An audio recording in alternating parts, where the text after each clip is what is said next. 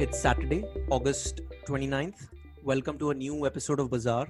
I'm your host Sid, and with me today is Sonakshi Gupta. It's great to have you on the show, Sonakshi. Thank you, Sid. It's my pleasure. So, the entire idea of today's episode actually came when I read Sonakshi's article on Payments Bank. I didn't know you had this skill. I was really surprised. You are an amazing writer. Let me just put it out there. And the entire idea of today's podcast came from Sonakshi's article, which she wrote about the entire payments industry and how it does not make sense to, be run as a payments bank anymore. So before we dive deeper into that, I'll just give you a brief of what today's episode is going to be about. We are going to be talking about the difference between a payments bank and a mobile wallet. Until we had the discussion, when I first spoke to Sonakshi, I didn't know that, there was a difference. So there is a big difference. And we'll also talk about Sonakshi's recent article where she talks about the business model of a payments bank and, whether it makes any sense to run a payments bank. So that's going to be there on the cards. But first, let's talk about the potential of the Indian digital payment space. Because since 2016, Modi has been pushing really hard for Indian citizens to go cashless. When the historic demonetization was announced, it actually seems just like yesterday, but it was a big thing back then. And ever since then, digital payments have been on the rise. And actually, it was COVID that has really accelerated this trend. And if you looked at my wallet right now, you'll only find 100 rupees. So if I ever got lost in a jungle without my debit card, my life's over. And people have really, who have never paid a bill online in their lives before. They're using UPI, they're using all these new mobile wallets to transact. It's very exciting. And I mean, the digital payments space is growing rapidly, isn't it? Yes. In fact, right now, I feel we're just witnessing a war on cash. So much so that cashless has just become a buzzword and digital payments are like an integral part of our lives. I mean, I remember I used a Paytm for the first time after demonetization, which is like almost 3-4 years back. And now I can't even imagine a life without it. It's just inseparable. Especially also if you look at the growth in UPI transactions. The concept was floated around 3 years back. And today we have like around 800 million monthly transactions through UPI. So wow, which is just honestly mind-boggling. And I feel that's why companies even want to capture this market because there is so much of money to be made here. And just to quote a few stats, to add some more factual information here, the total transaction value of digital payments is also expected to grow at a CAGR of say 19.5% in the next 5 years. Wow. Which is like doubling almost every 4 years. Yeah. And very few industries can actually boast of such a growth rate, which is why I feel companies like Google Pay, PhonePe, Paytm, and others will just do anything to grab a piece of this pie. This pie is really growing huge. Yeah, I mean, the potential here is obvious, and big tech companies are also investing in these companies. And definitely, I mean, the potential in digital payments is huge, especially in India. And as per a recent article in Economic Times, when I was doing my research, I found that, the volume of digital payments in India is set to reach around $100 trillion by 2025. That's 14 zeros. And we're already witnessing a structural shift in the way people transact. Everyone is moving towards cashless. That said, I feel that even now in rural areas of the economy, cash is still preferred. It's still the way people transact. And I don't think that that's going to change in the next 5 years. You can't change the way. It's going to take more than that. A lot of education needs to happen in the rural areas of India before we can see a significant jump in the user count. But even though, if you discount the rural areas, I believe that India is going to be the fastest growing market in the digital payment space. And obviously that's the reason why players like Google, PhonePe, Flipkart through PhonePe and other players really have stepped up, and they're also finding out innovative ways to attract more customers to their platforms. Yeah, Siddharth, I think I totally agree with that. In fact, you remember those stamps that Google Pay had released during Diwali? Yeah. Yeah. So people were literally going crazy. I mean, the volume of transactions increased, the ticket size of each transaction increased. They also gave those occasion scratch cards, if you remember, I know it always said better Right. luck next time, but it did attract some traction for some time. And yeah, these companies do have a lot of tricks down their sleeves. And they really seem to understand what motivates and ticks their Indian customer, They're really good with that. I cannot agree with you more when it comes to those scratch cards, because every time I make a payment and I don't even scratch anymore. I'm like, let's leave it because it's not going to work out. So that's a very good marketing tactic, definitely. And yeah, about that stamps, I remember I never got that Rangoli stamp. Well played, Google. Yeah. And when we were discussing, you also told me how the term payments bank and mobile wallets are just thrown around. They're used Hmm. interchangeably and people don't really know anything. And I was also one of them, because before I spoke to you, I was like, my first reaction was they have different meanings, because I never paid attention to the technicality of it before. So tell us something about that. What is the difference between a payments bank and a mobile wallet? Okay, right. So, if I have to tell you, a payments bank and a mobile wallet, in terms of objectives, they have roughly the same objective, that is to increase digital transactions. But you need to understand that the way they operate, they are structured quite differently. For instance, payment banks are regulated by RBI and they need a minimum paid up capital of rupees 100 crore. And here's the important part, the most important, in fact, a payments bank can accept deposits, but it cannot lend that money. And they have to pay Hmm. interest to the depositors, but they cannot take any interest on their loans. And also, what's funny is that they have very limited avenues to invest this money. I mean, they are compelled to invest 75% of these deposits in government securities, treasury bills, which are like the safest instruments. And so, Hmm. obviously, lesser the risk, lesser the return. And the remaining 25% in FDs. Who invests such a high percentage in FDs anymore? But turns out a payments bank does. And on the other hand, to put it simply, mobile wallets are like a subset of a payments bank.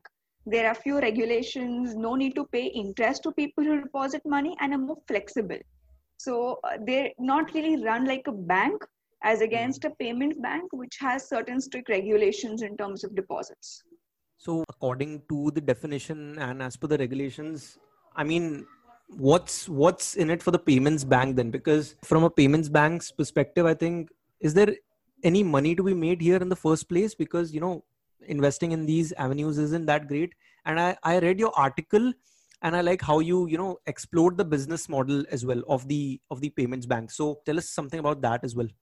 Right. So that's an interesting question here because, strictly speaking, according to me, it doesn't make business sense to operate a payments bank. Like traditional banks, as we all know, earn something called a net interest income, which is the difference of the interest earned on loans and interest paid to depositors. But with a payments bank, which can't really lend any money, there is no concept of NII. So, I mean, how much interest would you earn on these government securities and treasury bills? So, no wonder most of these payments banks are reeling under losses. In fact, Hmm. just to quote here, the consolidated losses of all the payments bank were around 630 INR crore compared to 515 crores a year ago. So I mean the losses are just increasing, and thanks to their business model probably. So they've got to figure out a way to leverage that customer base and look for alternate avenues to keep the revenues coming. Because we know 5 out of 11 payments banks have shut shop in the past, which is good enough evidence of what this model and situation could possibly lead to. And also, the main purpose of setting up these payments banks was to increase financial inclusion in rural areas. That only works if you're making profit too. You cannot really do it if you are reeling under losses like this. Yeah, I know that. And so if I'm correct, even the RBI is coming out and saying that, like, if you're a payments bank, you shouldn't be in business. Uh, that's Yeah, what RBI is something like saying that. right now. Yeah. Because a payments bank can accept deposits from the customers but cannot lend that money. And I mean, that does not make sense in the first place. Like, why would RBI create a regulation in such a way? But anyways, I also like the point you mentioned about net interest rate, because to cover your operating expenses and to be profitable, I think you need at least 3 or 4% of net interest income.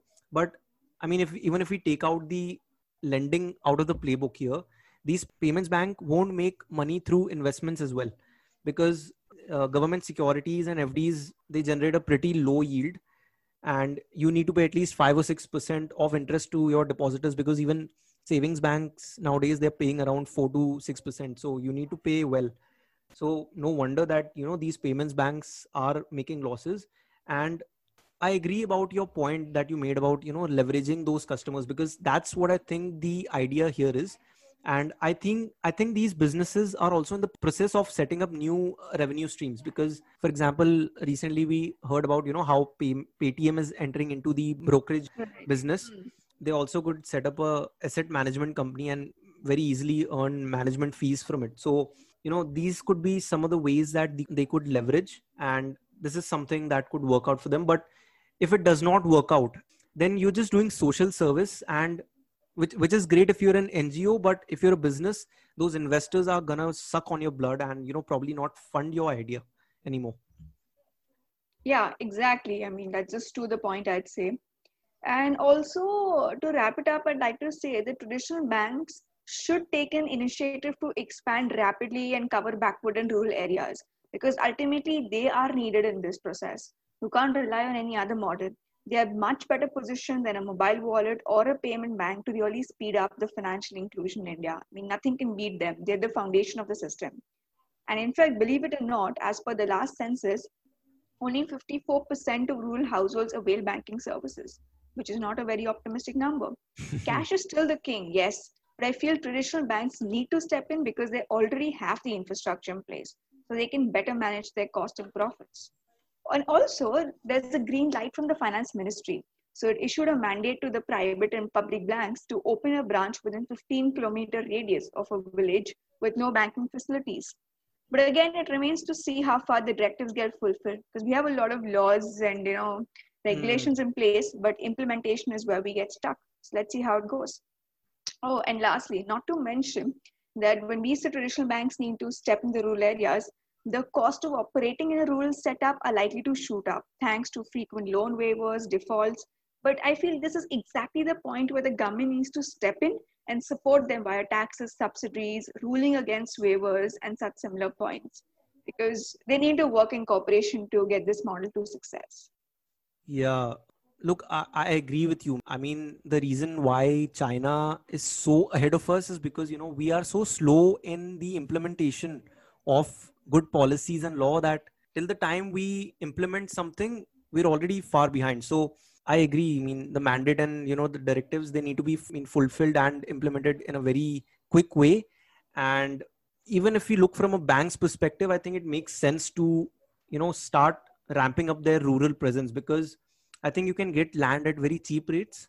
There's also cheap labor, and Hmm. you also get brownie points from central and state government via tax subsidies or some other way of benefits. So that makes sense if you're a bank. And also, I feel that rural is where the next wave of growth is going to happen, because we have maxed out, or maybe urban as a segment has saturated. So rural is gonna give a lot of growth, and when it does, your branch is going to be there, and you're going to reap the benefits. So it makes sense for a bank to set up shop in a rural area.